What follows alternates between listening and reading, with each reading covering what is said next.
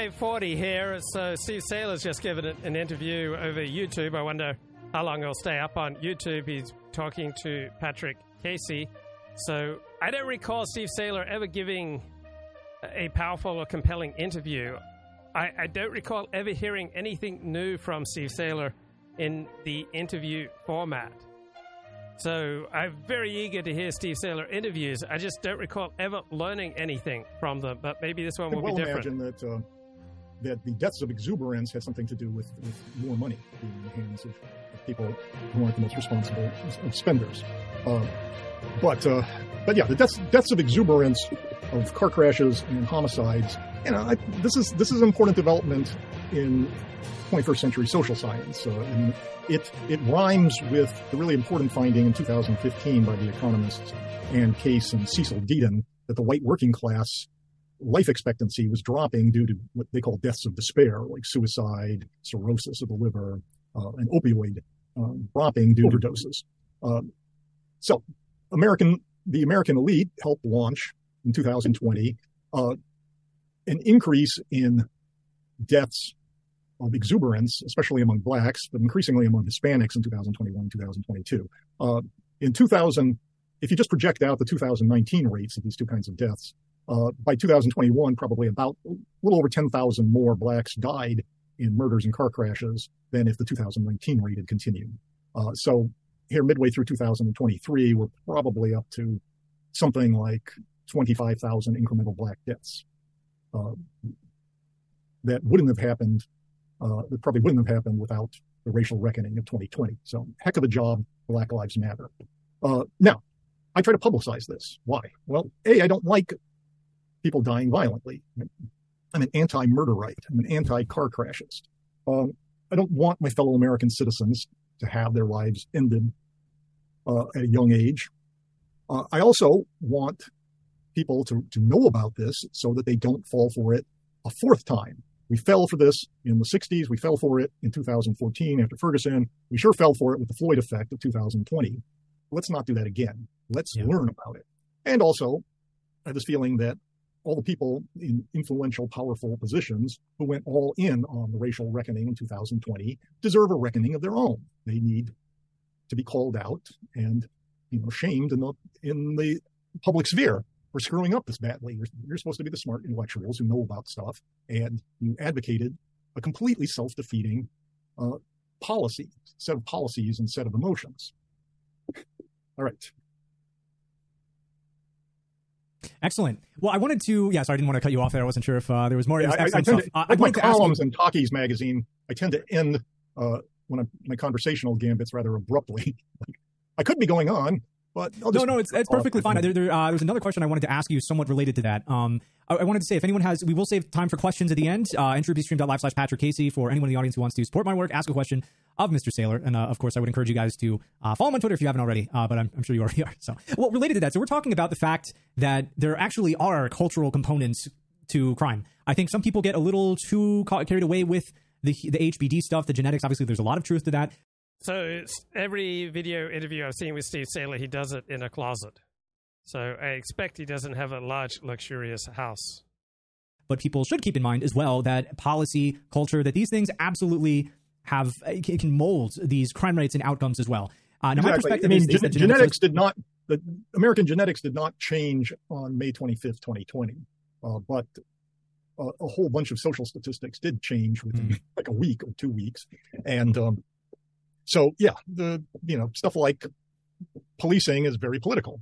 And what the political attitudes of the time have a lot to do with what the crime rate is going to be.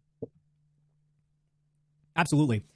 So to whatever extent genetics plays a role in crime and outcomes, which it certainly does, group differences, of course, exist. I think it's important for everyone to, if you take one thing away from this episode, it's that how we handle these differences can have a world of impact on crime rates and all sorts of other things. So, No, Steve Saylor doesn't live in a closet. He owns a home. He's got a yard.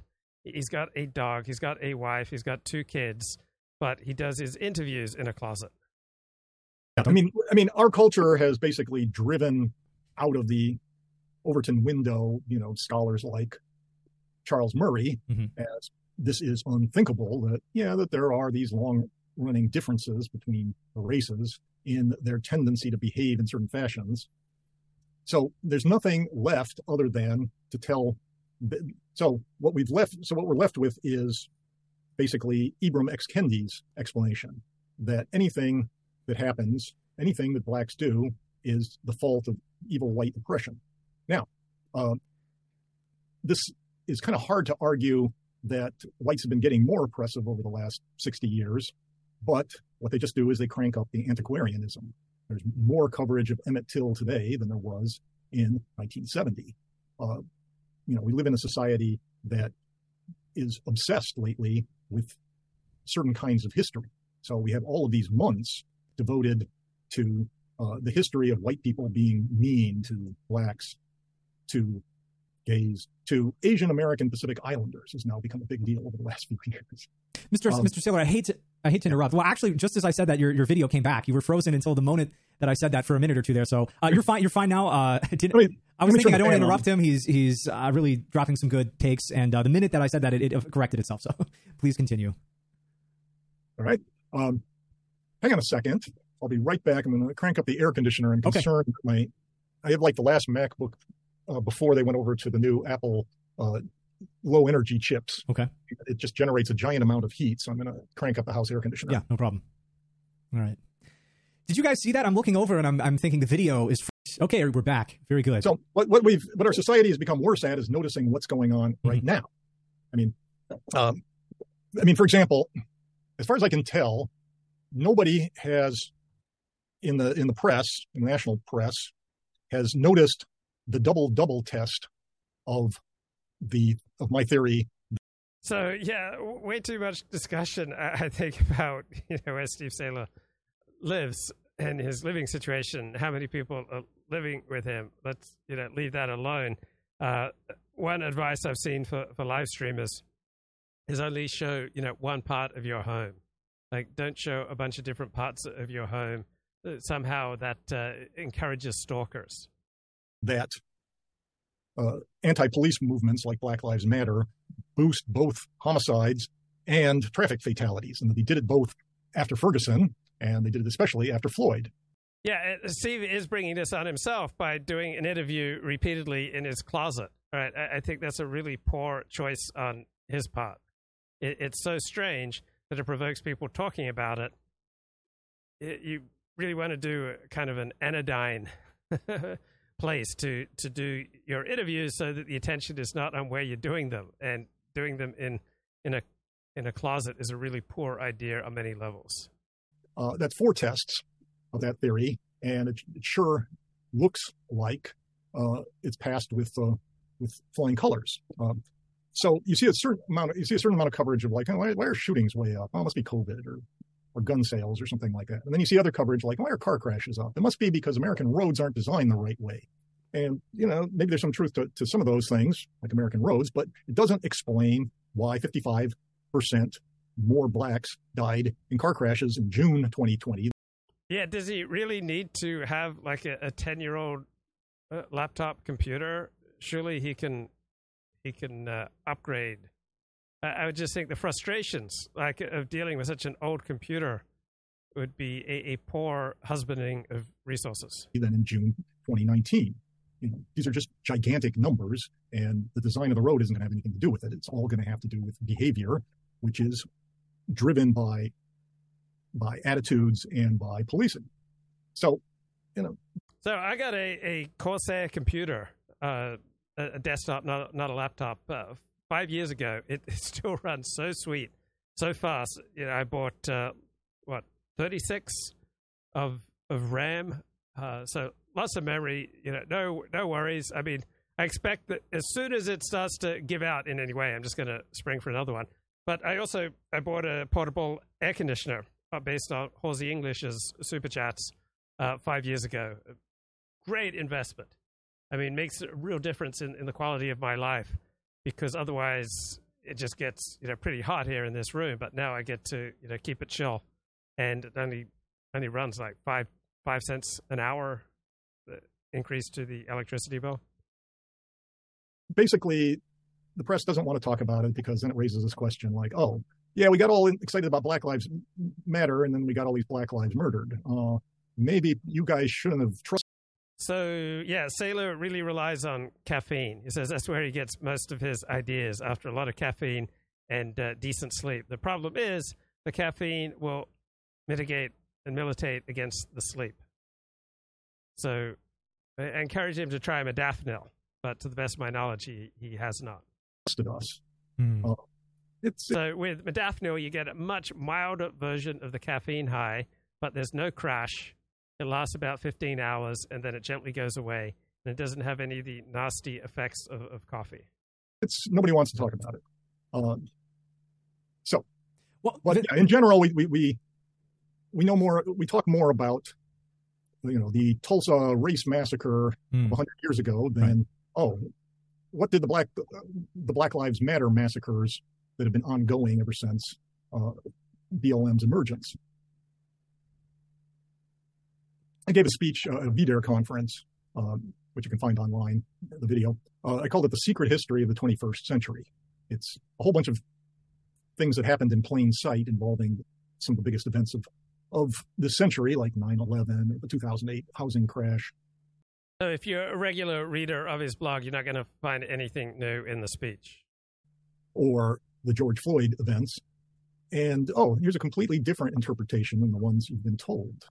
And it's all documented, but you're not going to hear about it. Right. All right. Very good. Well, I wanted to ask you more broadly, why do you think the subject of group differences, the realities of race and crime are so suppressed? Do you think that much of the liberal, woke, call it what you want, status quo, the interests of the people promoting this, do you think that, is it all entirely dependent on an erroneous understanding of man, of groups? The most successful anti-crime drive in recent American history took place in the center of American liberalism and media power, New York City. In the Giuliani, Bloomberg, and Braden era, that goes up into de Blasio's term. People forget that de Blasio, when he became mayor, immediately appointed as his police commissioner, Giuliani's first police commissioner, Bill Braden. New York City did an amazing job of just driving down the number of murders year after year. And they did it largely through what I call point of use gun control rather than point of sale gun control. Now, when liberals talk about gun control, what they have in mind is what they want to do is they want to stop rural rednecks from going to the store and buying those scary rifles. That's the important thing to do. All right. Well, New York City basically outlawed gun sales maybe 100 years ago. So it's always had point of sale gun control. That didn't stop New Yorkers from shooting each other, 2,000 murder victims a year in the early 90s. What they then emphasized was in a stretch in which the Democratic nominee for mayor of New York was defeated 5 consecutive times, twice by Giuliani, 3 times by Bloomberg, running either as a Republican or as an independent, was they concentrated on point of use gun control that, keep lowlifes from packing their pistols when they go out, and make sure that they keep them locked away at home. And they managed to make the criminal class of New York more scared of the NYPD than of other criminals. So people stopped carrying guns around. And that had a lot of nice effects. But then after George Floyd, all across the country, murders immediately went upward. Chicago had the most murders in its rather famously murderous history on May 31st, 2020, 6 days after George Floyd's death. It took till about the middle of June for criminals in New York to realize, wow, we don't need to be as scared of the NYPD as we've been for the last 15 years. Let's bring my gun along to that party. So shootings finally started going up in New York City. My point is, though, that the voters of New York carried out very rationally and over a long period of time, a tremendous job of conservative governance. Now, the question is, does anybody remember that? And can the rest of the country, realize that what we need to do is don't talk like New Yorkers, don't believe their rhetoric, believe their actions when they defended their city and they made New York City much, much safer than it had been in 50 years. And, they've thrown a lot of that away. Now, here's a question, is it good for urban liberals, what they've been doing? And the answer is no, it's disastrous. It's going to hurt their property values. It's going to make their lives worse. It's going to get themselves attacked more. It's going to drive them out of big cities to the suburbs, as has been happening. Patrick Casey is an interesting story. He was head of Identity Europa. Then he threw in with Nick Fuentes and seems to have avoided the imprisonment and law enforcement harassment that other leaders of the dissident right have endured. And he's doing his own thing, inching towards respectability. Why do they want to do this? And the answer is, and people like to come up with complex reasons about how this is in somebody's self-interest, that they made up a giant plan. But no, I think the answer is mostly our public discourse has been getting stupider, more childish over the years, and we're inflicting disasters on ourselves because we increasingly don't think about how the world. So I don't think this is a good answer here by Steve Saylor. There are a lot of painful repercussions to accepting that different groups have different gifts, right? It would completely shake up the foundations of most people's worldviews, of the elite, of the intellectual, cognitive elite, right? The major institutions of our country, the way that we legislate and enforce law. It would provoke a very painful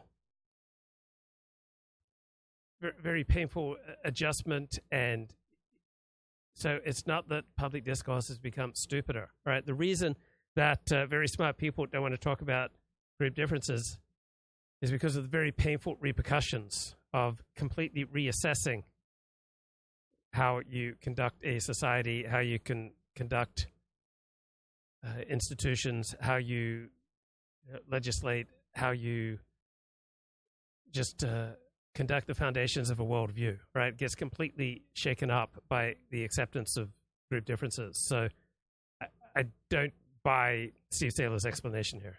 Works in many kind of realistic terms. We think about it in terms of good guys and bad guys. The good guys are the people who were disprivileged before the 1960s and have been increasingly privileged ever since, and they deserve more privilege. And the bad guys are the people who remind the good guys of the privilege from before the 60s, even if they're 17 years old. So all we're able to do.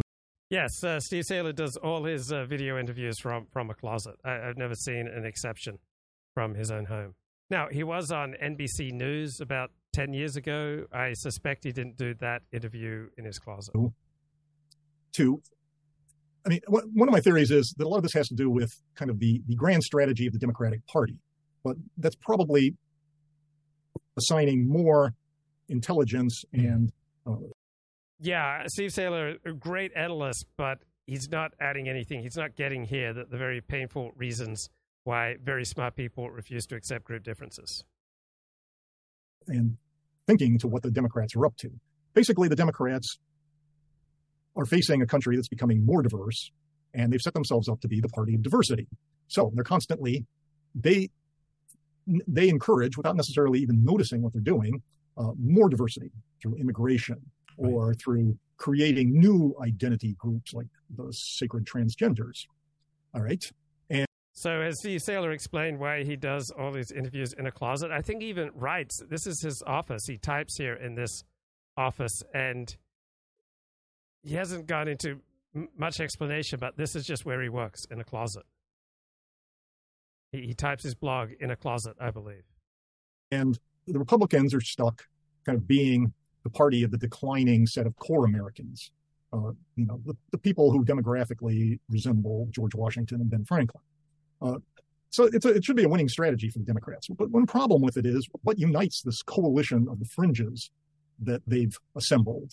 What brings together the Muslims and the transgenders and the Latinos and the secular, the liberal Jews, and et cetera, of all these people who feel themselves somewhat alienated from the core of America, of the American people. And the only answer they've been able to come up with so far is hating on core Americans. Let's unite our coalition of the margins, supposedly marginalized, by fear and loathing of white male, straight, homeowning, conservative core Americans. To some extent, it's a very effective policy but it just destroys democratic liberal ability to manage even their own cities. For a long time, I like to point out liberal hypocrisy. It's kind of like, liberal New Yorkers, they talk a good game, but they actually did an excellent job of cleaning up crime in New York City. So good for them. And then, Harvard professors talk a good game about equality, but they use SAT scores to find smart kids. Good for them. Yeah. And then eventually, 2020 was kind of the point where liberal hypocrisy was no longer. That liberals decided that liberal hypocrisy was no longer tolerable. They had to walk their talk, and that has not been good for American cities. It's been fine, out in the suburbs mostly, et cetera. But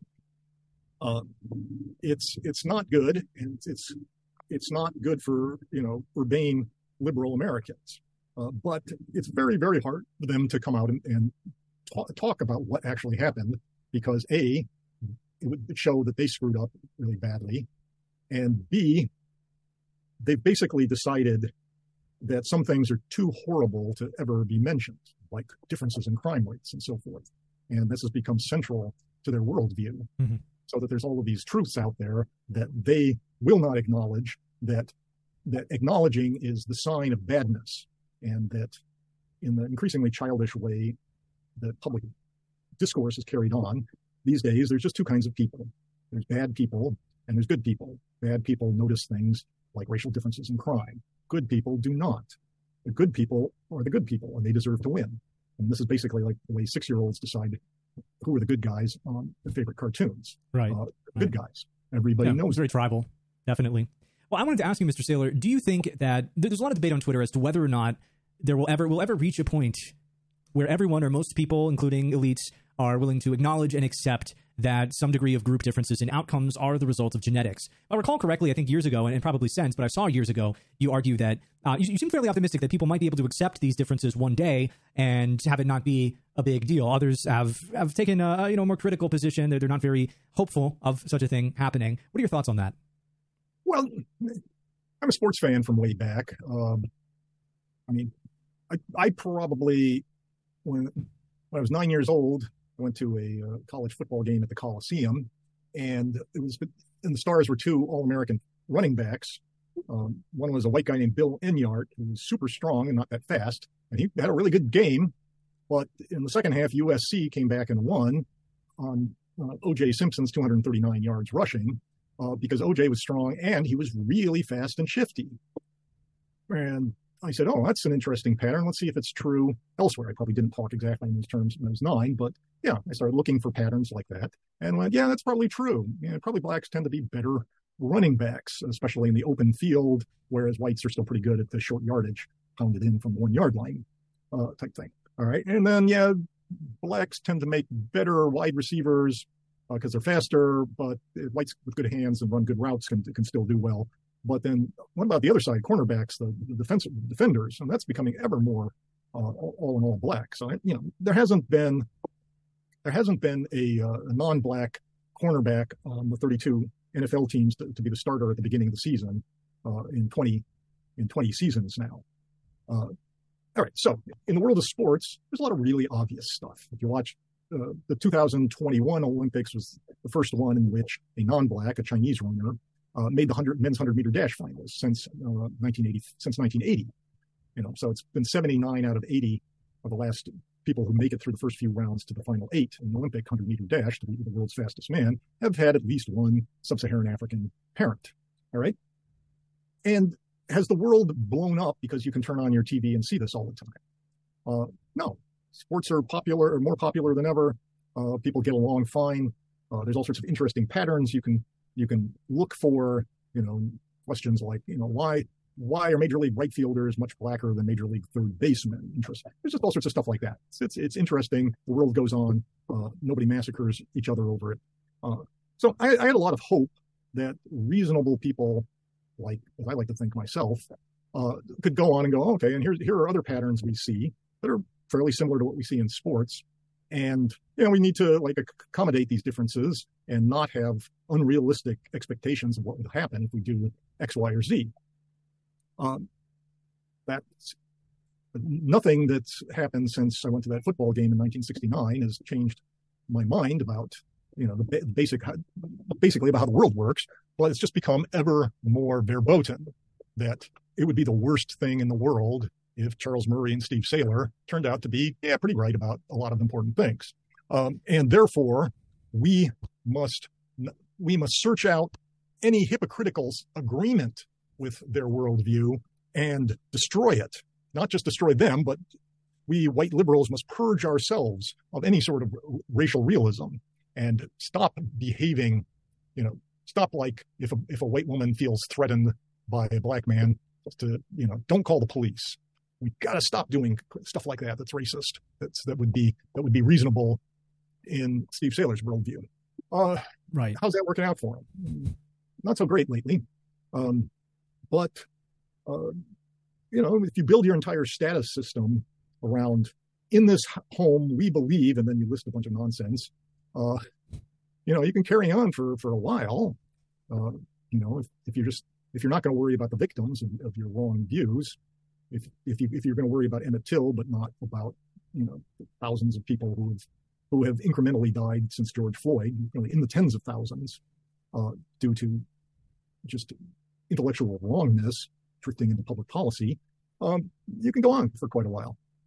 So the world has gotten ever more concerned that they can't admit this fact. So here's my offer about the double effect, the Ferguson-Floyd traffic fatality homicide effect, which is, I discovered it back about 2 years ago, but you can write all the academic papers you want and never cite my name.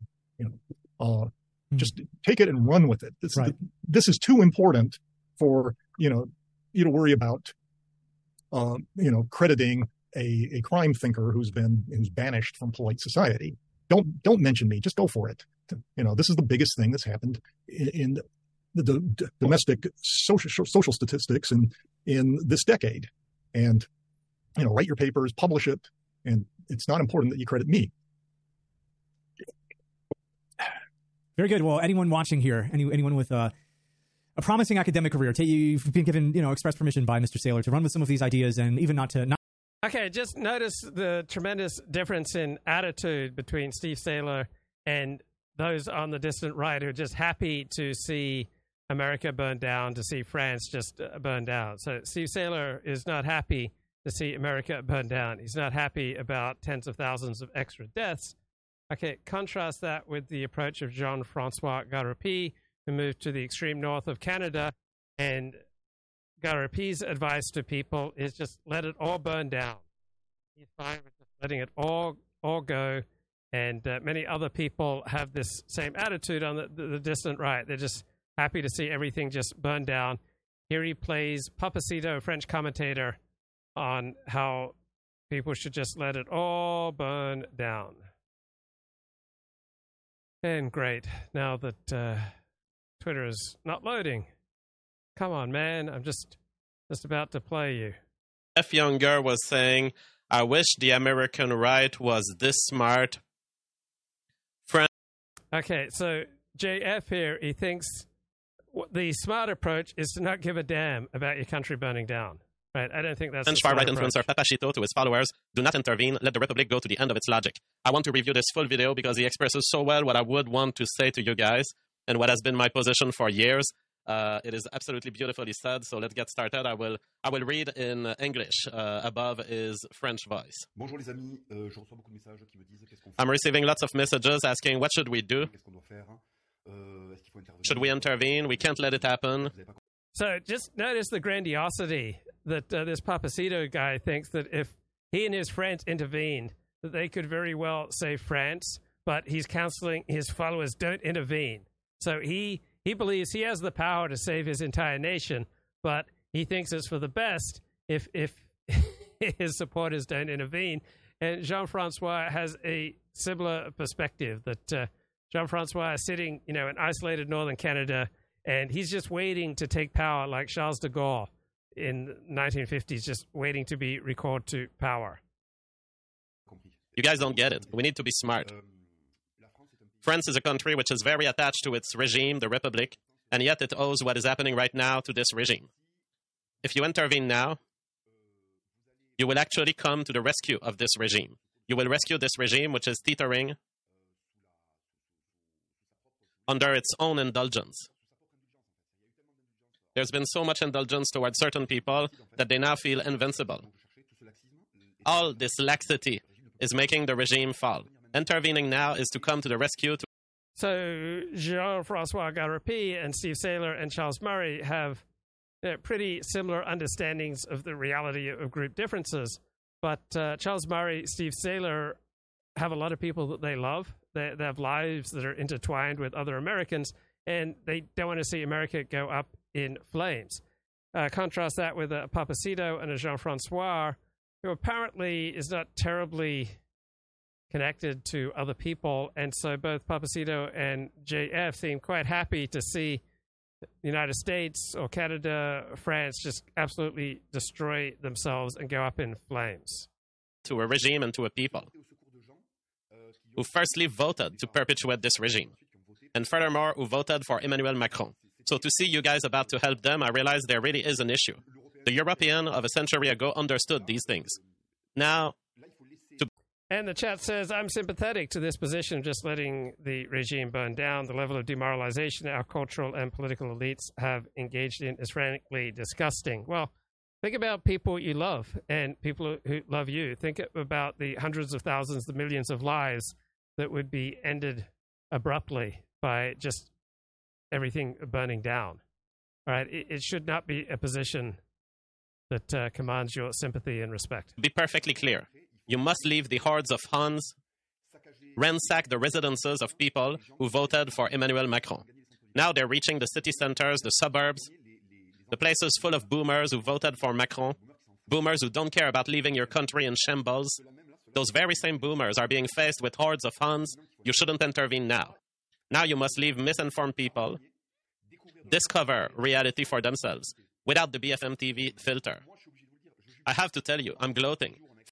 So let everyone discover reality for themselves, because you, Papacita, you have cracked reality. You know what reality is. Jean-Francois knows reality. Look, the best of us only have intimations, glimmerings of some aspects of reality. Reality is far more complicated than anything that we can fully get our hands around.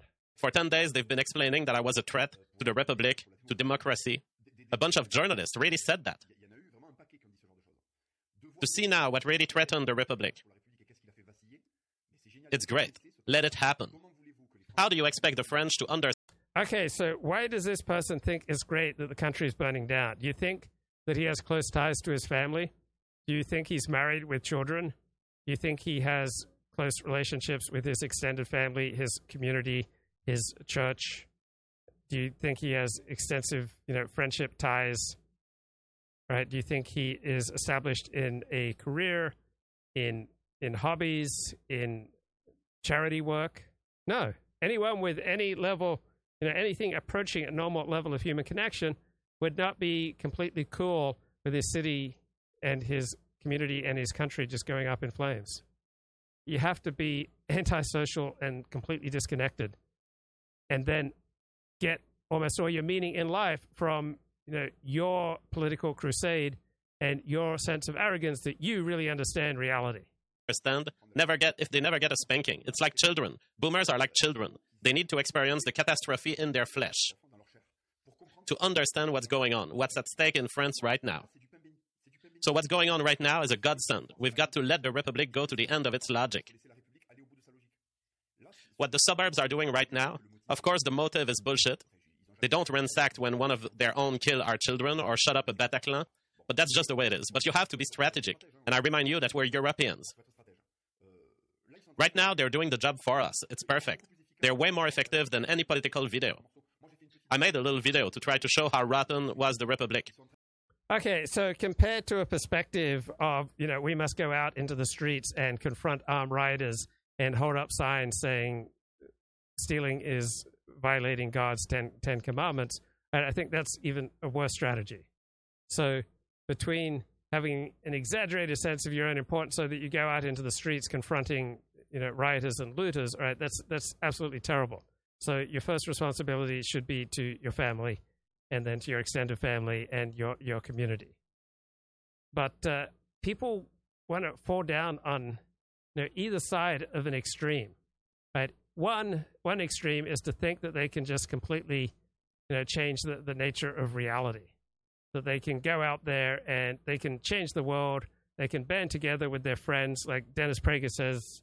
He wants to shape the future of America. He feels like he can save the Bible and keep it alive for future generations. All right, this is an absurd level of overconfidence about how much influence you can have. On the other hand, you should pray for the welfare of the government. It's a basic Jewish teaching that I subscribe to, from Pirkei Avot, the Ethics of the Fathers, from the Mishnah 2,000 years ago. Rabbi Hanina teaches, pray for the welfare of the government, for were it not for the fear it inspires, every man would swallow his neighbor alive. Right. This is a rabbi teaching when Jews and Romans are constantly at each other's throats. They go through two very intense wars that mark the end of the rise of the Roman Empire, and well over 1 million Jews die in these wars. So this is not someone speaking out of a naive understanding of reality and a naive understanding of the cruelty and the downsides of Roman rule. But you want even bad government. Almost always bad government is preferable to anarchy. Pray for the welfare of the government, for were it not for the fear it inspires, every man would swallow his neighbor alive. Or as political philosopher Thomas Hobbes put it in the 17th century, life without government would be nasty, brutish, and short. So to say that you're happy to see the government burn down is essentially to side off on the mass slaughter of tens of thousands, hundreds of thousands, and millions of your fellow citizens, fellow members of your nation. They're doing 1,000 times better. They're humiliating it, even internationally. We're 1 year away from the Olympic Games, and here's what France is, what everyone sees on TV. So let it...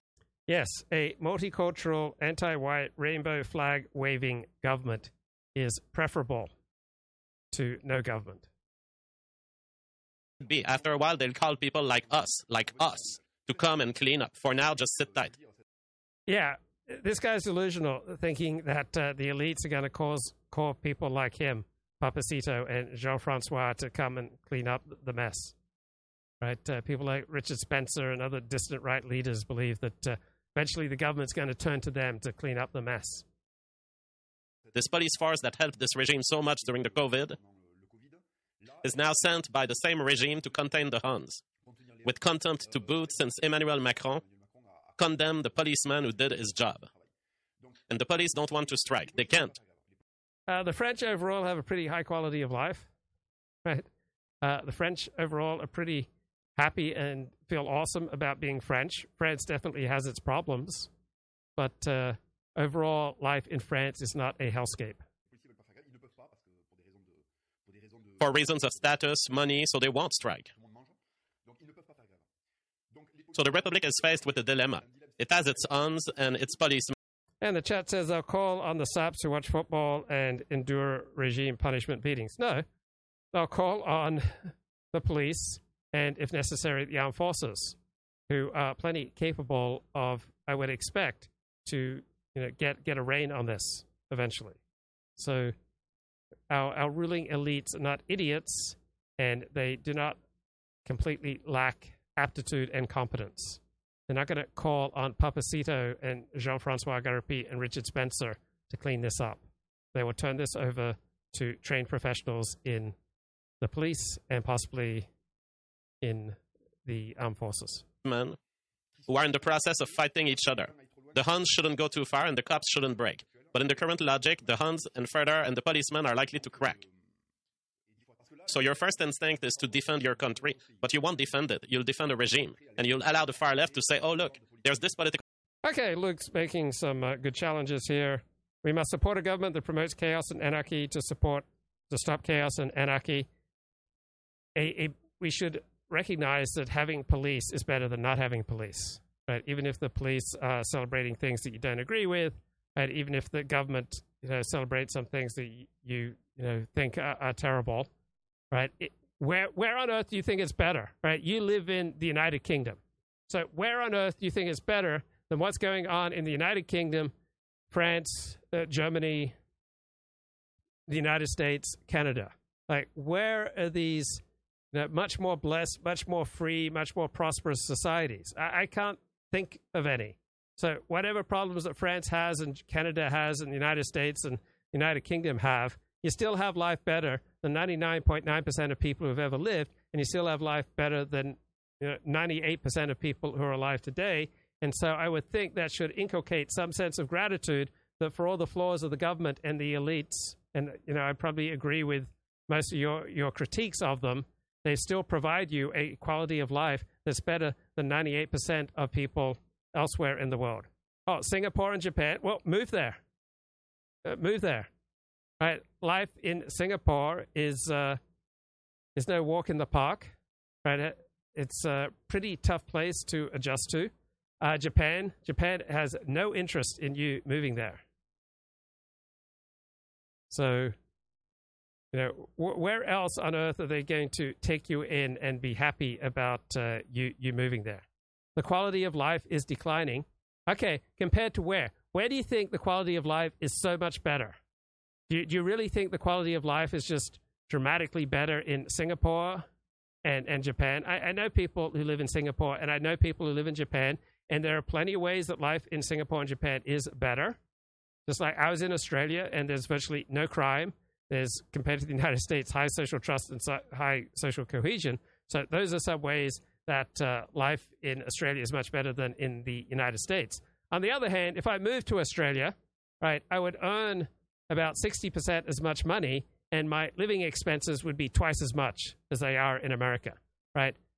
67 American cents gets you $1 Australian dollar, right? Australia, United Kingdom, France, Germany, Europe are in for very tough times economically, right? Life in America is far more prosperous, far more free, and is on a far better trajectory, right? The United States is going to continue to dominate the world, even outstrip its competitors in the decades ahead.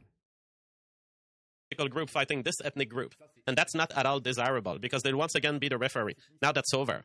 Now they have to be involved. Did you saw what happened to Martins Bilongo?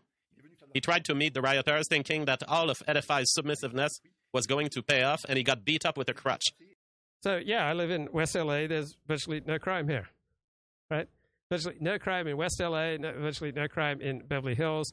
There's virtually no crime in the eastern suburbs of Sydney.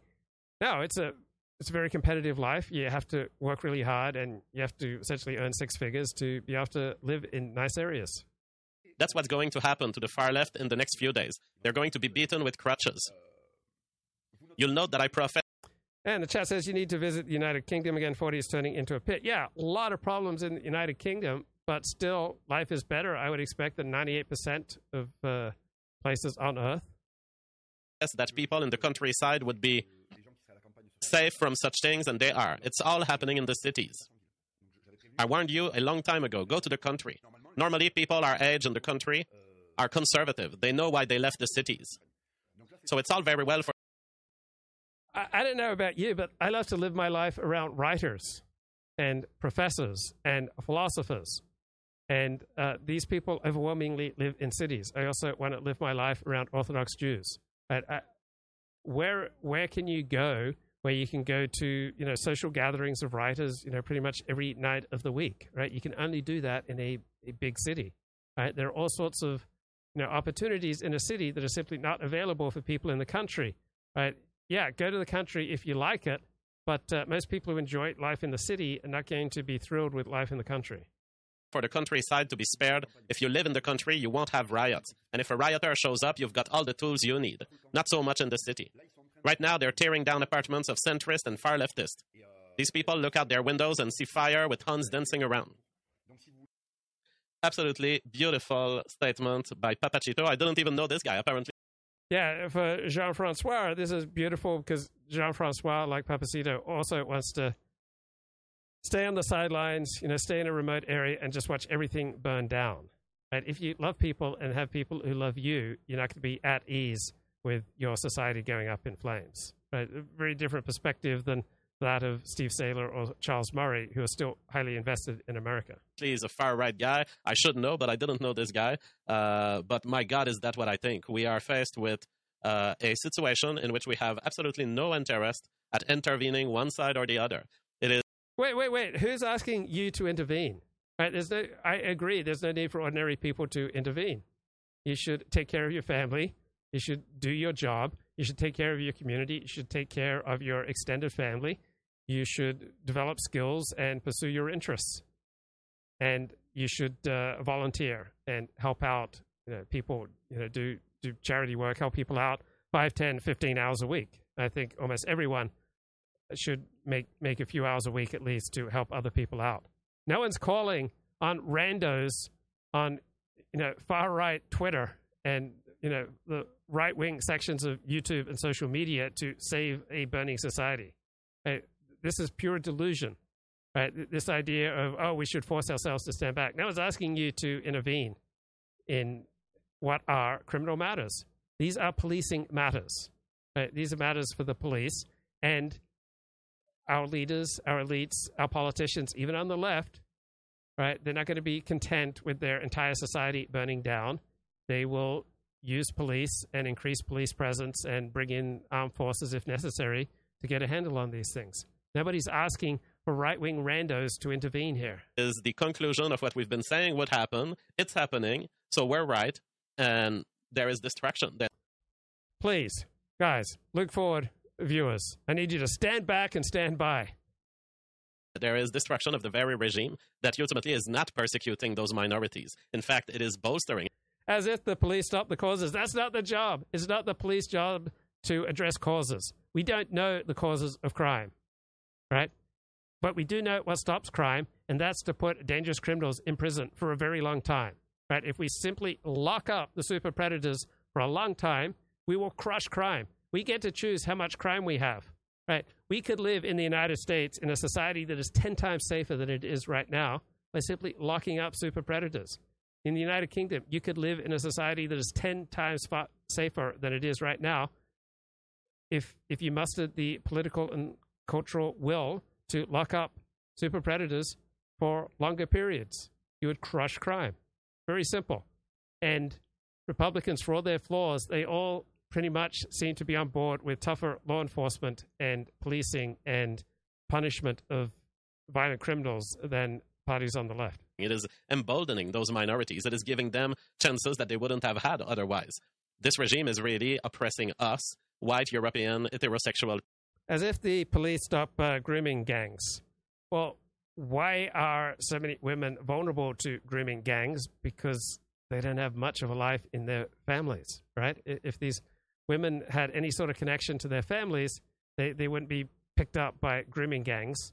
And if men protected their families, they would not permit the thriving of grooming gangs, right? Citizens taking action legally, forming safety patrols, could put a stop to grooming gangs. And politically taking action, stopping immigration and insisting on higher punishment for violent criminals would put a major dent in this bad behavior. People, but let this regime be totally destroyed or partially at least weakened by whatever amount of force these rioters are capable of deploying. Right, so JF has some interesting thoughts on the French race riots. I mean, it's possible. If the fireworks are meant to create that kind of sound and that kind of look, fascinating. I didn't know. It's good to know. Thank you for letting me know. Super Channel says, take my magic beans. Do you think Ukrainian women will be an option due to the war? The longer it goes on, the more women available. I think that there will be very few... I think they will definitely be adding to the market. And when you add to the market, more offer, that leaves space for lower price. And I'm not saying just trust the police. I'm saying just trust reality. And the reality is that you can't stop rampaging violent criminals as a civilian, right? So what alternative do you have? So trust reality, avoid violent criminals the best you can to the extent that it's legal. Join safety patrols in your community. Like take up arms if it's legal, get trained in self-protection, in communal protection, look after your families, earn as much money as you can legally and morally and in an upstanding fashion, and develop better and better relations with the people around you That's the best way to stay safe in turbulent times and in good times. And therefore, you may acquire a Ukrainian woman or a woman that got her mail taken by a Ukrainian woman. So whenever this kind of event happens, a disbalance in the sexes, it's good. It's good for the other sex when there are more members of their opposite sex. That being said, there is the possibility that they come from a very corrupt, very low-level, high-criminality country. Safety patrol sounds like a lawsuit in the making or career-ending viral social media video. No, do it right. There are all sorts of safety patrols all around the United States. Do it legally, do it correctly, do it in connection with law enforcement. You've got the Guardian Angels in New York City.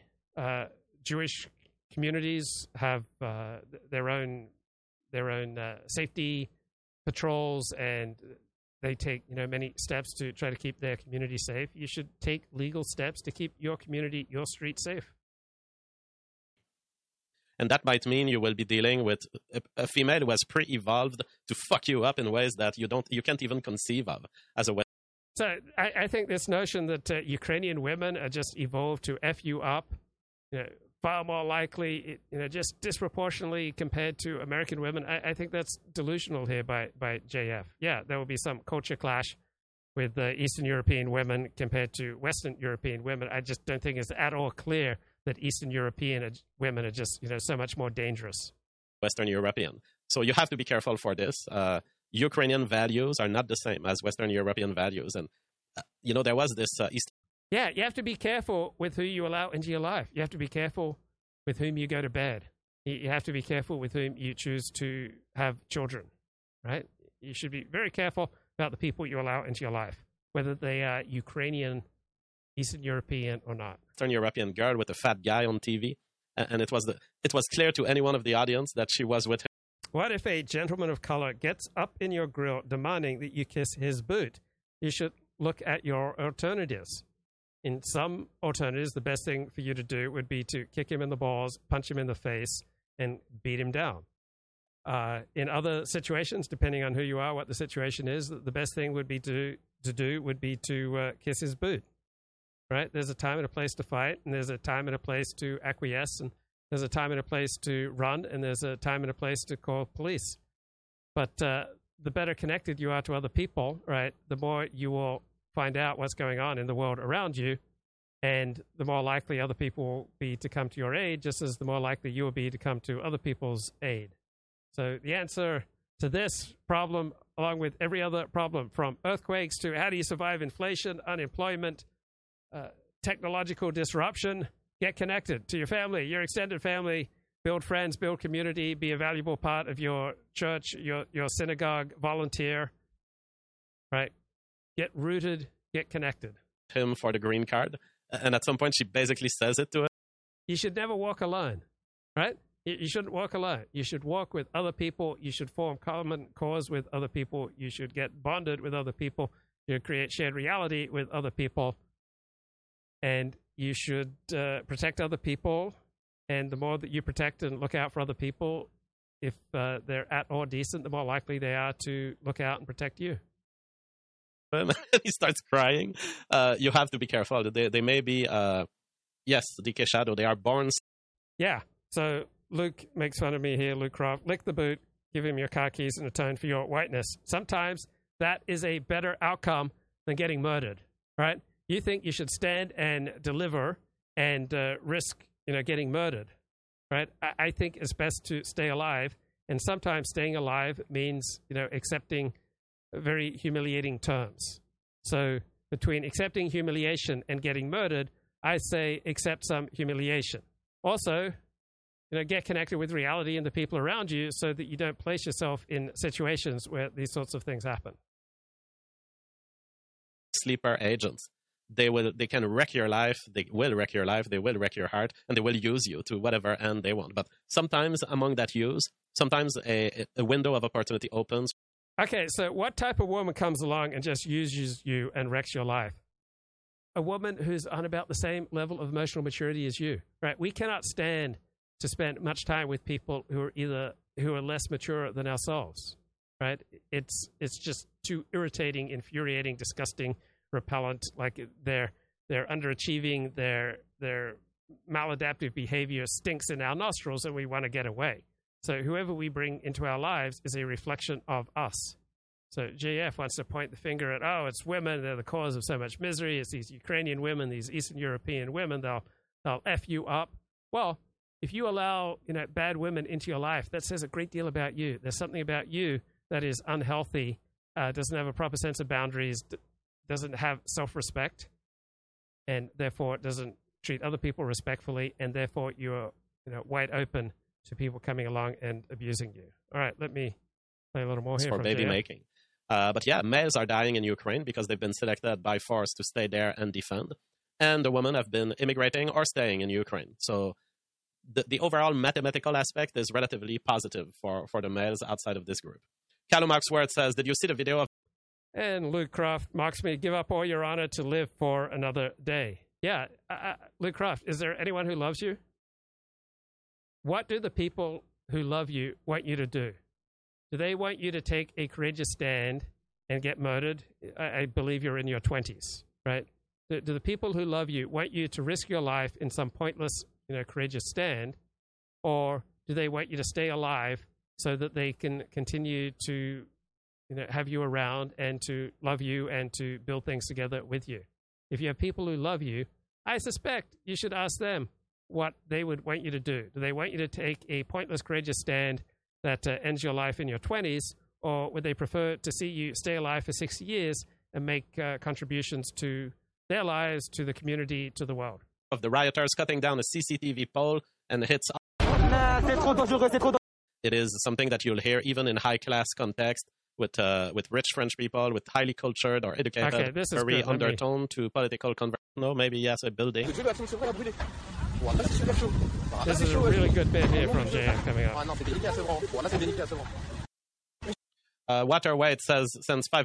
Thank you so much. He says, is this France's George Floyd moment? It is, but you have to understand that France is different than America. France has a very revolutionary undertone to political conversation. Revolution is not a taboo in France. It is kind of a taboo. Politically, you go nowhere in America if you are siding with the revolution.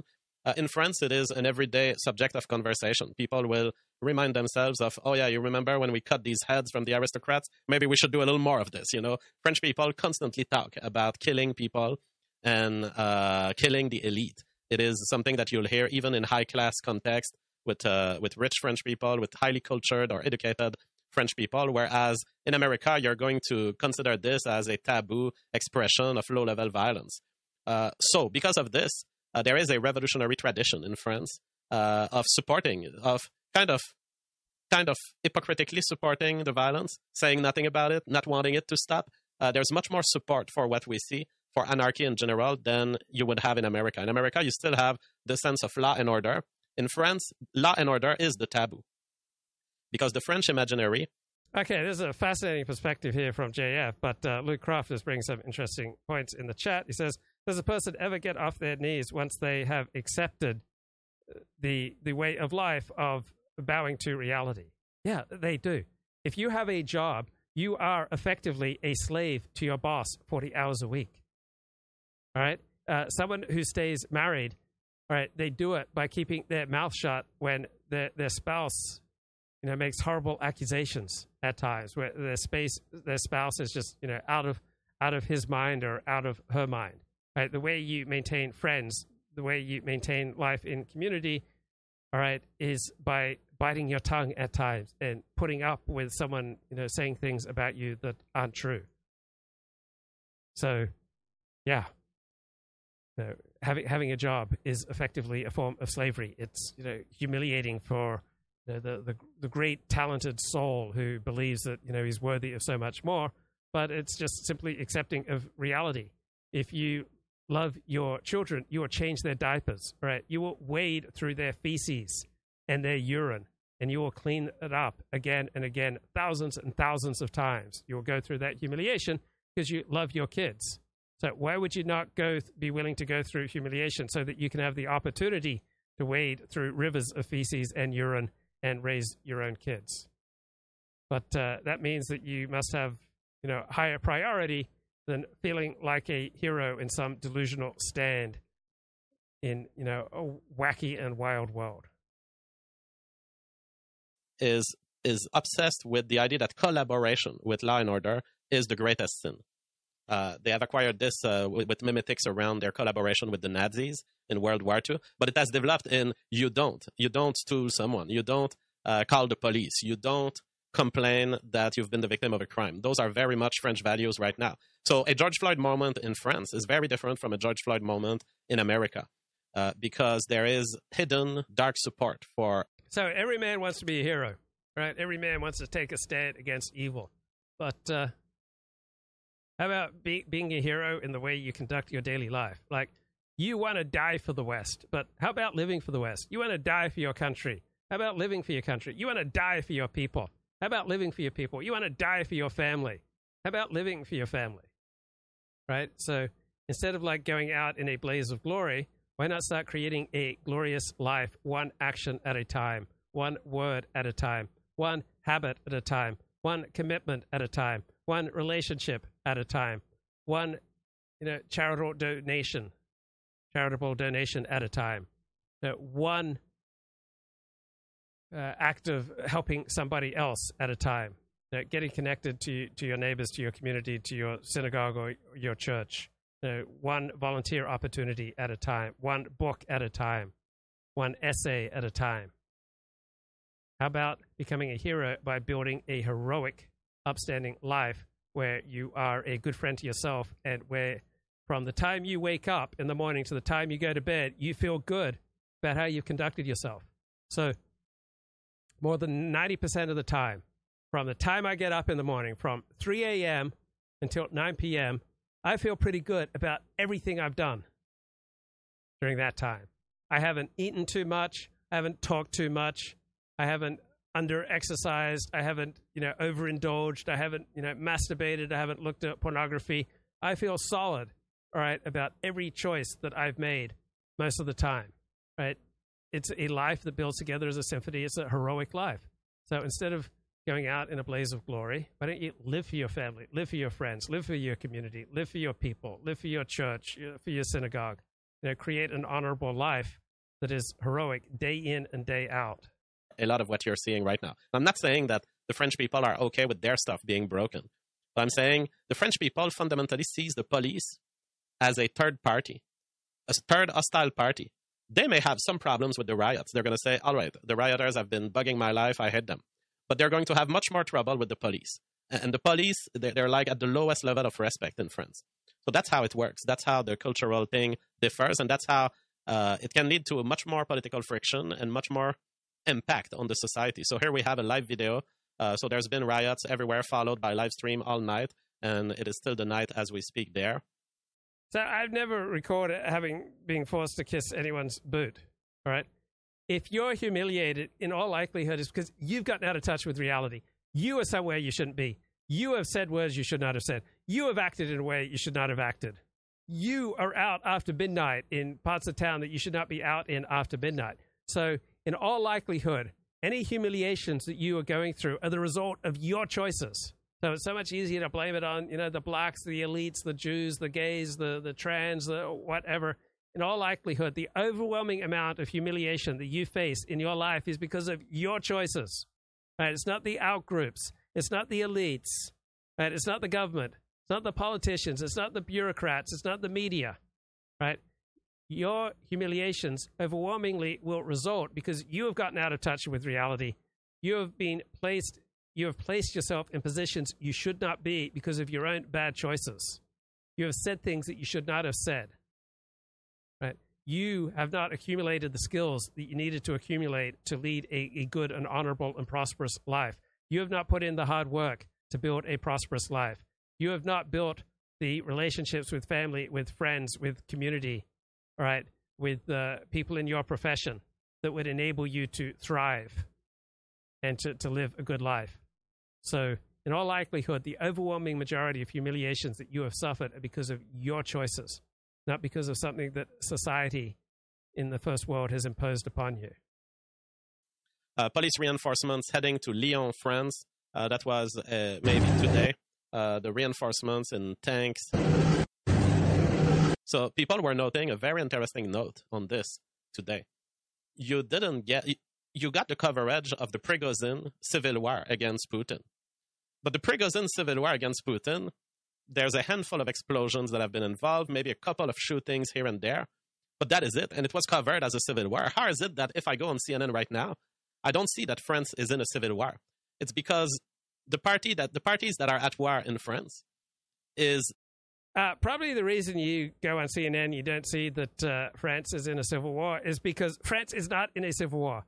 It has a criminal problem. It has a law enforcement problem. It has race riots, but it's not a civil war. Now, I know it's very exciting to say France is being convulsed by a civil war. It makes you sound like, incredibly important commentator who can reveal truths that, the establishment is hiding from you. But the reason that normal journalists don't talk about America being in a civil war or France being in a civil war is because they are not in a civil war. They have crime problems. The racial minority of the country, which is very much supported by leftists and by leftist media. And so they won't cover it as a civil war, but they have basically more explosion, more destruction than you've seen done by Prigozhin or anything like this. And yet they were like, oh my God, Russia is about to fall. If Russia was about to fall because some private general of a mercenary army shot maybe one plane with maybe one member of the Russian army, what is this? This is a country that's completely fallen. This is a country in ruin. Liberal France gave them refuge. People are talking about how there is a lot of the Middle Eastern population of France that is participating to these riots. Hundreds of buildings like this have been burnt in France in the last few days.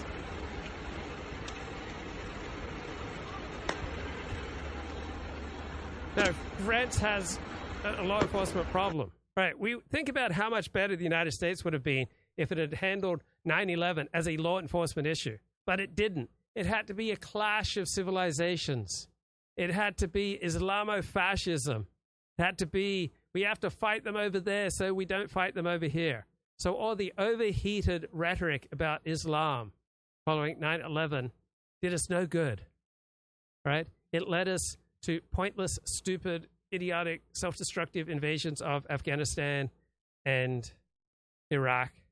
We would have been so much better off if we had treated 9/11 as a law enforcement issue, tightened up on the people we allowed into the country, tightened up on enforcing visas, tightened up on the severity with which we patrolled airports and entrance to the United States. Right? So too, I suspect France and the United States and other countries would do well to primarily treat these race riots as matters for law enforcement to deal with. Tackle them, get the bad guys, put them away for a very long time, and you'll crush our crime rates. All right, what else do we have? Zemmour on the riots. We are in the early stages of a civil war. That's obvious. It's an ethnic war. We can see clearly that it's a race war. We see what forces are involved. We need someone determined and firm. The problem, above all, is the number. Absolutely proper analysis here by Eric Zemmour. France has fallen to African migrants and is now an... Bjorn, I couldn't imagine being a bitter old man ranting to 20 people on YouTube about anti-Semitism. I guess someone has to do it. What channel are you watching? I don't recall anyone ranting about anti-Semitism. So I'm sure there's a target that would be appropriate for your missile. But if anyone has been as open and welcoming of free and fair criticism of all groups, including Jews, right, that would be me. I can't think anyone who has more extended themselves, more bent over backwards to open up free, open, fair criticism of all sacred cows and all groups compared to what I've done on social media over the past, 8 years? Islamic Caliphate. When I told you, young people in France can very well be armed with AK-47s or the likes. Hey, we've got Elliot Blatt back. No, Elliot, you said you were backstage and you're gone. Oh, here. There you are. Foolish me. I'm in error. Elliot Blatt, what's going on, bro? Oh, blessings, bro. Blessings. Good points, bro. Really, really crisp presentation tonight. Enjoying it. Oh, thank you. Yeah, so I happened to catch Richard last night, and Richard was basically dunking on the Zoomers, and I do sort of agree with him. And the Zoomers seem to have this attitude as though they don't have to pay their dues. They're just sort of entitled to go at the top. And I don't think our generation, being an Xer and all, I don't think we ever had such notions. I really think that we kind of understood that you needed to earn your way to the top, or even earn your way to the middle. And it was the basic point. And these Zoomers, not to criticize them, but they weren't properly educated. I think the first generation that their secondary school was probably really infused with Marxism to a degree that ours as Xers wasn't. What do you think? I've never thought deeply about the generations. We all have our blind spots, and my mind just doesn't relate to generations as being a significant category. It probably is. It may very well be, but my mind just doesn't work that way. It would be like talking to me about different flavors of men's cologne or perfume. A lot of my friends talk to me about generational differences, and I'm just blank when it comes to that topic. I'm sorry. I can sort of see your point, but I don't think it's also. I don't think the idea is without merit either. I think there is something to generations, and I don't want to say it's necessarily dispositive, but there is something there. And I just reflect on my own personal experience with the 30 and under set and how fundamentally disappointing it is. And I think there's something there. I think there's these kids. I think kids that grew up with the internet and the amount of instant gratification that the internet that they've lived with and come to expect, don't have the ability to appreciate bitterness and hard work. And I think that's a real. I don't see any difference with our generation. One of the facts of being a teenager in your early 20s is that you have an overestimation of your own abilities and how special you are, and how the ordinary rules are not going to apply to you, and you're not going to be, hamstrung and lead, a life like your parents. So I think just part of being young is to have, a sense of drama and a sense of your own specialness. And I had it at 18, 22, 25 as well. I think you probably did too. I'm sure there are some ways that our generation was superior, and there's some ways that our generation was inferior. Like I meet plenty of, upstanding, impressive 18, 20, 25-year-olds. I don't find anything overall inferior about them compared to other generations. I'm not saying that exceptions don't exist, but I think it's a valid observation. I honestly do. I think the ease with which things are brought to, or the ease with which things have been brought to kids post-internet has skewed their perception of how difficult the world really is and what it took to bring us to where we are. I think there is a lack of appreciation for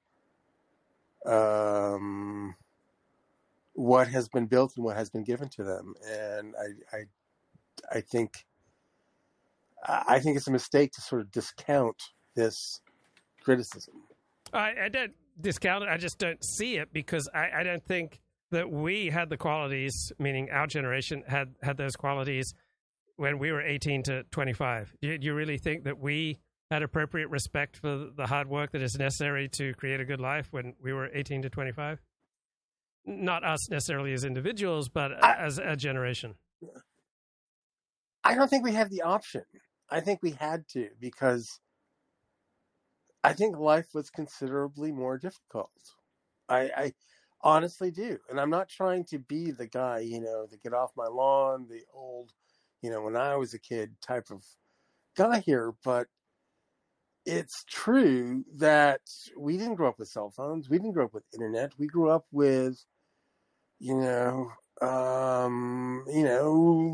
telephones and 3 channels on the television and just a very limited array of dopamine opportunities that these kids seem to have been suffused in since birth. Yeah, I think that's accurate, but there are many advantages to the way we grew up, and there are advantages to the opportunities that they have. I don't think it's like, one way is just inherently more productive of good people than the other. Like, we benefited from those restrictions of freedom, and we lacked opportunities that this generation has. I mean, how much interaction have you had with Zoomers? And what is a Zoomer? Is it people in their 20s? Yeah, to me, a Zoomer is somebody under 30. Yeah. Okay. I mean, I don't know if that's the actual definition, but to me, that's what I'm thinking of, And I've had a very narrow set of interactions with people under 30, but, well, how do I say this? But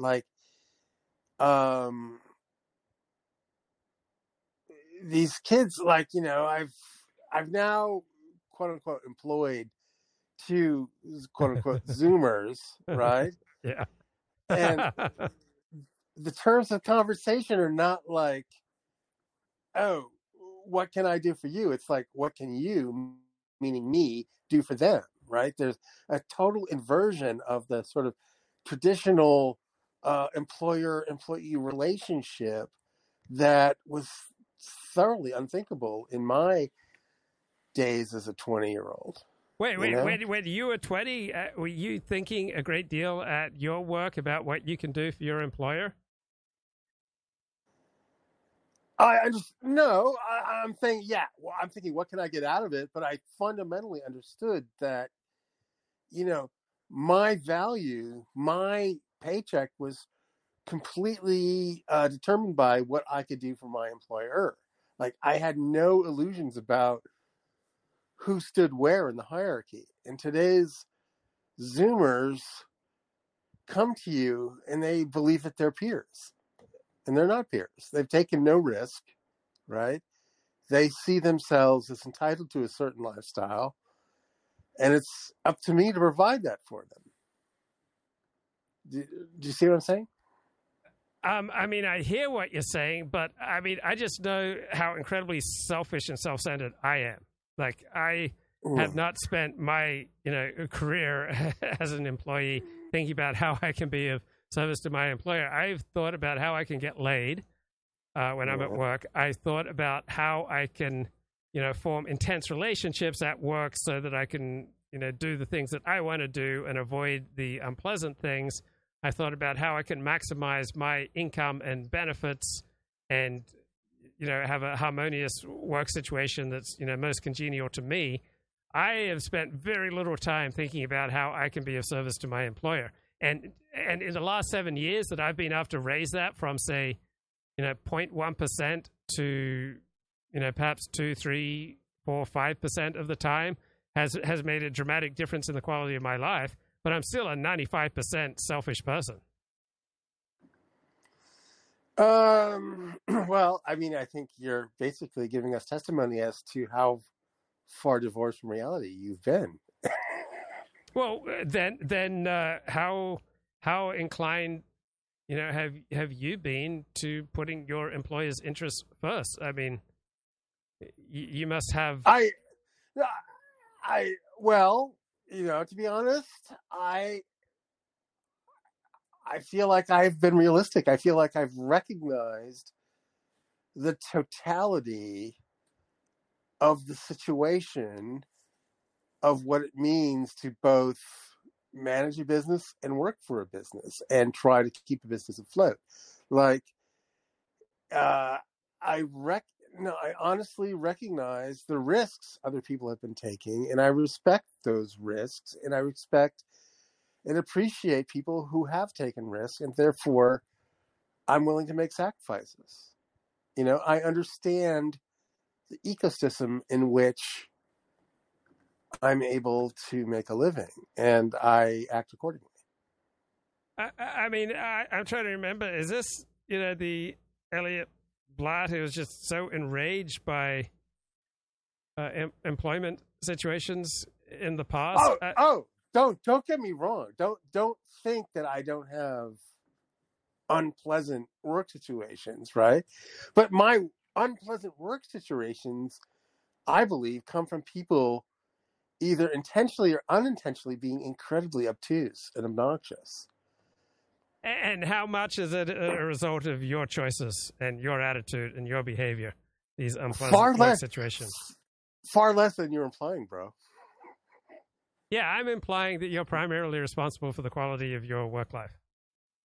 I'm not saying I'm not, but I'm not saying that I'm solely responsible either. No, I'm saying you're effectively 80% plus, because if your work life sucks, you should, get something better.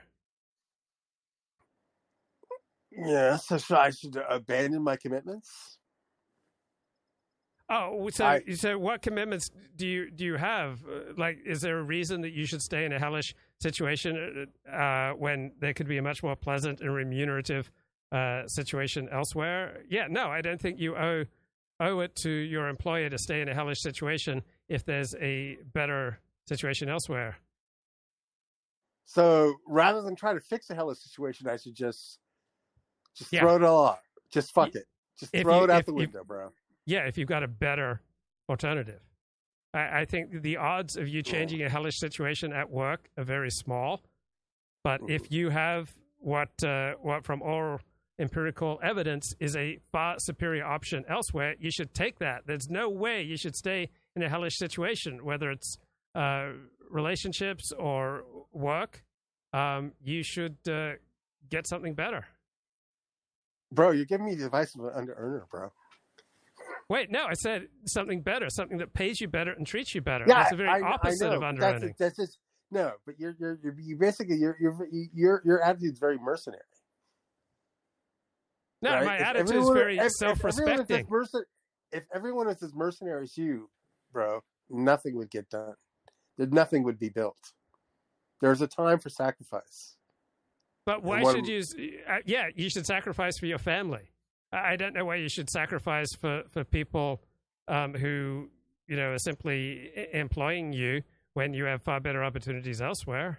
I mean, that makes no sense. It's not like Japan, where workers and employers have a deep, often lifelong commitment to each other.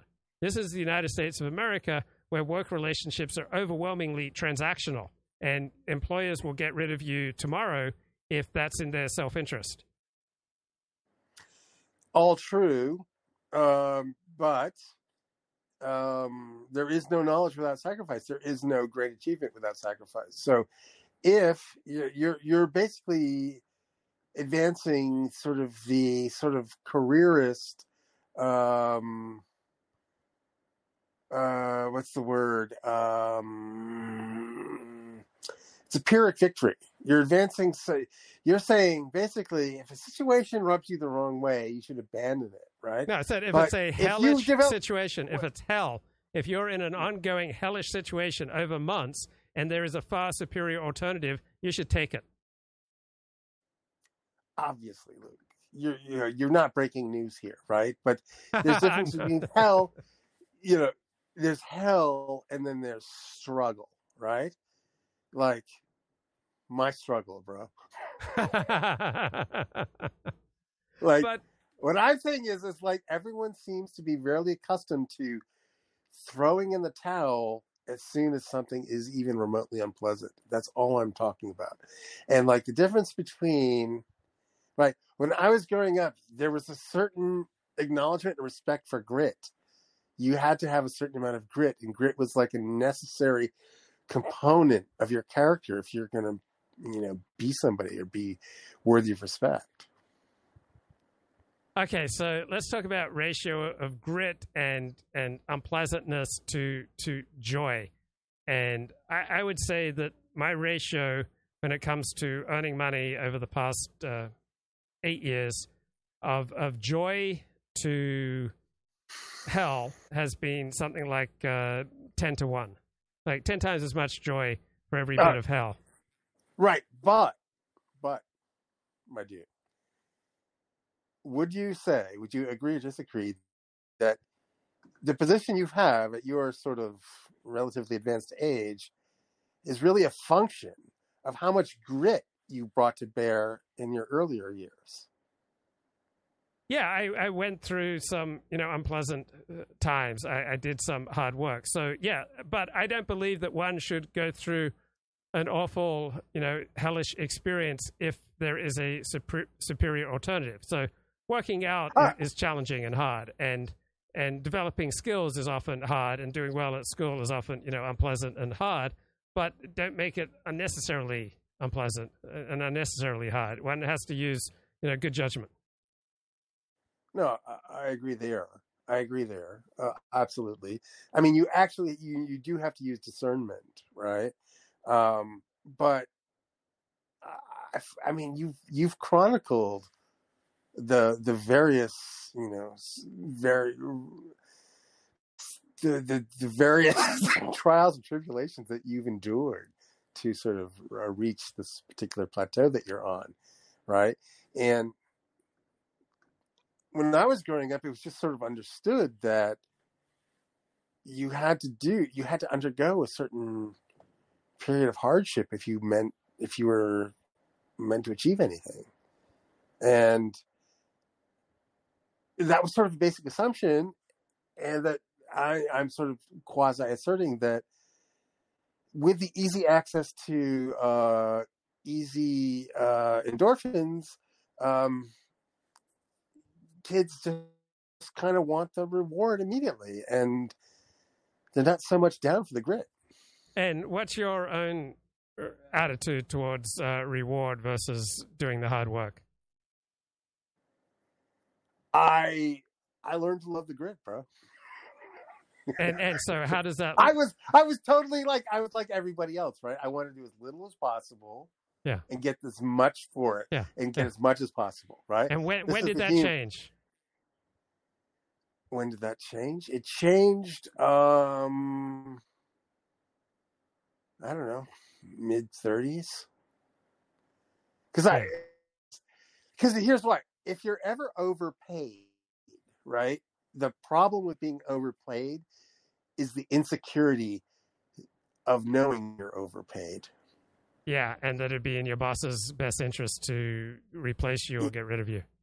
Yeah, you'd rather be underpaid, right, and feel secure knowing that you're delivering more than what you're being paid for, than being overpaid and knowing that you're on a tightrope that could easily snap. Yeah, that's interesting because there are a lot of components there. Like you may feel or have all sorts of evidence that you're being overpaid, but if you're still providing a valuable function, well, it's not that you're performing it. It's in my experience, I've had periods in my life where I've been overpaid, but when you're being overpaid, the people overpaying you are working double time to figure out how to not have you around, right? And you're in a much more precarious position than you think you are in. Yeah, and there's something to that. Yeah. So, I mean, I'm basically trying to echo your message of realism here, like failing to appreciate the reality of the entire economic situation that you find yourself in will bite you ultimately, even if you do manage to squeak out a few good years of being overpaid. Yeah. So one of the things that I hate is, dealing with idiots. So I've managed to create a life where I have very few interactions with unpleasant people. And so one of the ways that I did that is that I charge top dollar for my Alexander Technique lessons. Like I charge more than most other Alexander Technique teachers because I find when I charge top dollar, I get a far better quality of client. And so in many areas in my life over the last 8 years, I find when I charge more than average, I deal with better quality clients. Now, landing those higher quality clients takes more work, and I have to provide a superior quality product. I can't just go through the motions, but it's been really important to me to minimize my interactions with people who I find highly unpleasant. So I've been willing to make the sacrifices, do the hard work to create a life where I have very few frustrating, painful, infuriating interactions with idiots. Well, you certainly can't lose in that regard. Yeah, and that is very funny. There's a meme out there like it's the people that you give the breaks to. I can't remember the specific meme, but the lower you charge for your services, the more complaints you get. Yes. Right? Yeah. And it's the higher you charge, it's like they can't wait to keep coming back. Yeah. Like how to crack that nut is basically the riddle of, that's what determines the winners and the losers. Yeah, there's Frank. I think it's Frank Kern. He's an online marketer, and he found that when he sold products for $39.95 or $69.95, it's just nothing but aggravation. But when he sold products that only cost $3,000 or more, he just virtually had no aggravation. He could run into people who bought his products, at the beach or at the store, and they'd just be friendly, nice people. And so too with me. When I started out as a practice Alexander Technique teacher, I went down to $25 a lesson. And this one student I had, he asked for half lessons for $12.50, and then he would take the time to write a checkout. He wanted to write the checkout for $12.50 at the end of each lesson, and he'd also take phone calls during our lessons. Like, just infuriating. It's like, that experience, like, no way in hell, not doing that anymore. Not giving discounted lessons. Just went straight to $100. So our teachers told us, just don't charge any more than $75 a lesson.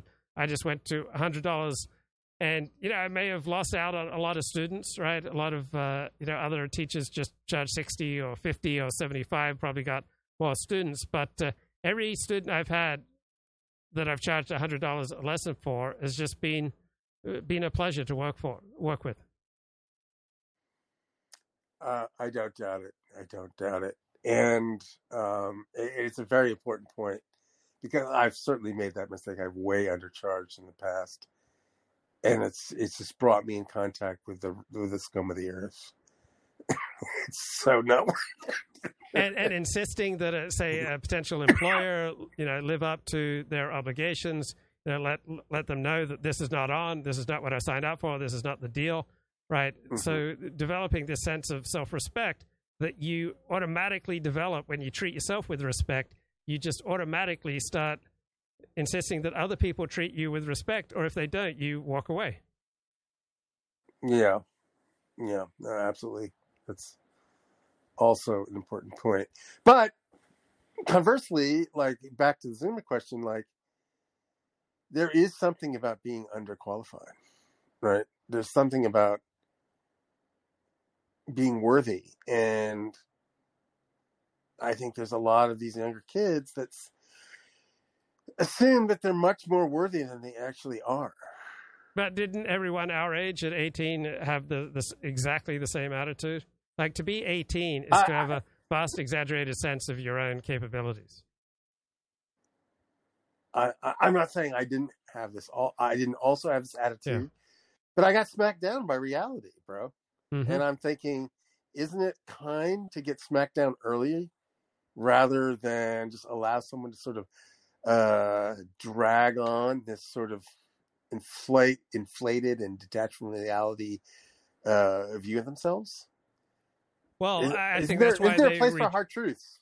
Yeah, that's why many people retreat into a world of pornography and video games to try to escape the hard truths of life. No, that's absolutely true. It's absolutely true. Instead of having a relationship with a girlfriend, like, a girlfriend is going to test you. She's going to push you. She's going to challenge you. she's going to infuriate you. You know, it's so much easier to wank and play video games. Yeah, yeah, yeah, for sure. And then justify it by saying, I'm saving myself for marriage. That's what cracks me up. I mean, completely secular people who claim that they're saving themselves for marriage because they don't want the aggravation and the vulnerability that comes with having an intimate relationship with a woman. That's also true, bro. I mean, it's hilarious. Like, giving me the line, I'm saving myself for marriage, from someone who's secular. Like, if you've got a religious commitment, I get it.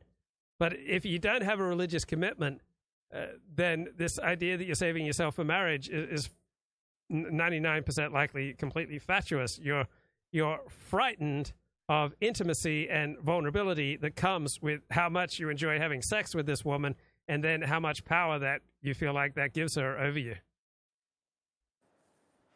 Also true, bro. Also true. Hey, I drove to Carmel today. You ever been to Carmel? Oh, yeah, it's beautiful. Love Carmel. Oh my god. Oh my god. I didn't even know places like that existed, bro.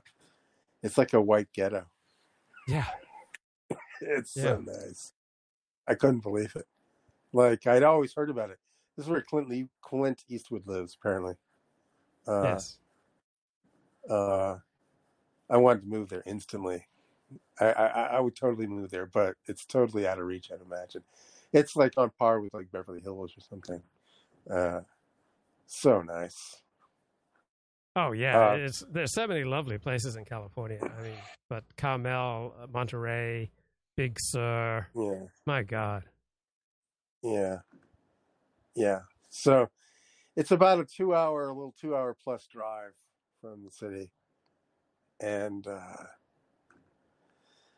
oh man, I gotta just move there. Was it good for your soul? I mean, did you feel like a different man? I did. I felt like there's something to strive for now. With a little taste of something else I needed, bro. Needed new headspace. But I didn't run into Clint, sadly. But it was like you could just feel it. Like, you walking around and like everyone looked good, you know. It was just like high IQ was like bursting at every corner. It was so, you know, it was just such a refreshing break, bro. I can understand why you like LA, even though I find LA atrocious. Well, you're not even in LA. You're in like a particular quadrant of LA.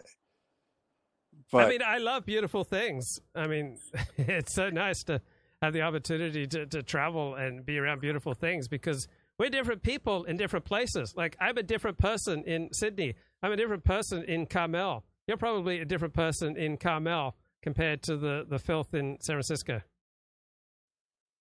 Yeah, I did. I felt like I felt dirty, bro. I felt like I was bringing the stink of San Francisco into Carmel. So, yeah, so anyway, it's good to travel. Good to get out of the grind. Like, good to do something different, expose yourself to something different, and experience yourself as a completely different person. Yeah, but I used to think of San Francisco as being the Carmel, you know, but it's not. It was at one point. Yeah, so it's just amazing how quickly things taken a nosedive. Like, I used to think of San Francisco as like sacred ground, as holy ground, and now it's been, you know, despoiled. Well, seasons change, feelings change. It's been so long since I found you, yet it seems like yesterday. Seasons change, people change. I'll sacrifice tomorrow just to have you here on this show today. Are you trying to taunt me into giving you another Carpenter's quote?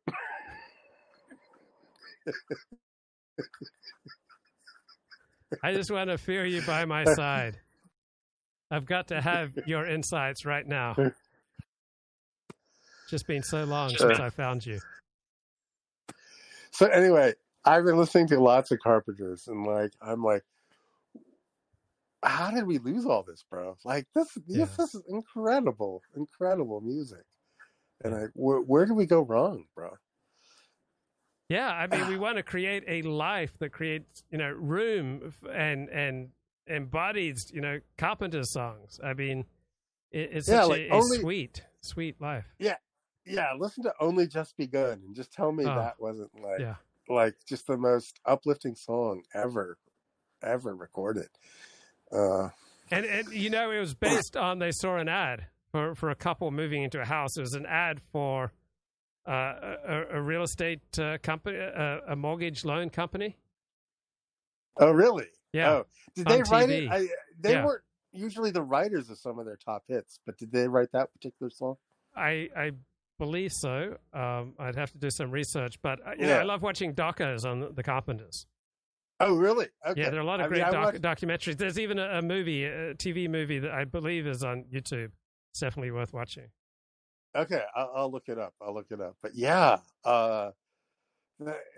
just you go back and you see like the Ed Sullivan Show and all of that stuff, and like I'm such a like boomer now, but just what what a spirit that existed back then that just doesn't seem to exist now. It's so nice. So it began as a wedding themed TV commercial for Crockett National Bank in California. And the song played over footage of a young couple getting married. So Richard Carpenter saw the TV commercial and guessed correctly that Paul Williams was the vocalist. And then he asked whether there was a full-length version of the song, because the TV commercial only had 2 verses. And so they got together and created a full-length song, which is just gorgeous. Yeah, he was interesting himself. He as an arranger, I'm only beginning to learn, but you know, they're from Connecticut. I was born in Connecticut, and like, you know, I can sort of feel the Connecticut essence of the Carpenters nonetheless, even though I only lived there for like less than 2 years, like the first 2 years of my life. But there's something about Connecticut, like there was just a certain style and class about Connecticut back in those days. It doesn't surprise me that they're from Connecticut. But imagine how annoying it was for Richard and Karen Carpenter, because so many interviewers would ask, why are a brother and sister singing love songs to each other? What's really going on here? Yeah, I know. That is weird. It was shocking. Imagine how awkward that would be. Like every time you're doing an interview. Asking, what's the exact nature of your relationship with your sister? Are there any other brothers? Well, I guess the Jackson 5 were brothers and sisters, right? But are there any other sibling bands out there? Probably, but it is kind of awkward, a brother and sister singing about love songs to each other. Yeah, it is. And they're not technically to each other, but it's not weird. But yeah, there's definitely. If you want to be cynical, if you want to take a sort of 2023 sort of 4chan look at the situation, yeah, you could be cynical about the whole thing. But I don't know, bro. You know, we've only just begun here, bro. We've only just begun, bro. We've only just begun. All right, man. That's all I got, man. Okay, man. Blessings. All right. Blessings. Shalom. Okay, take care. Bye-bye. Take care. Bye.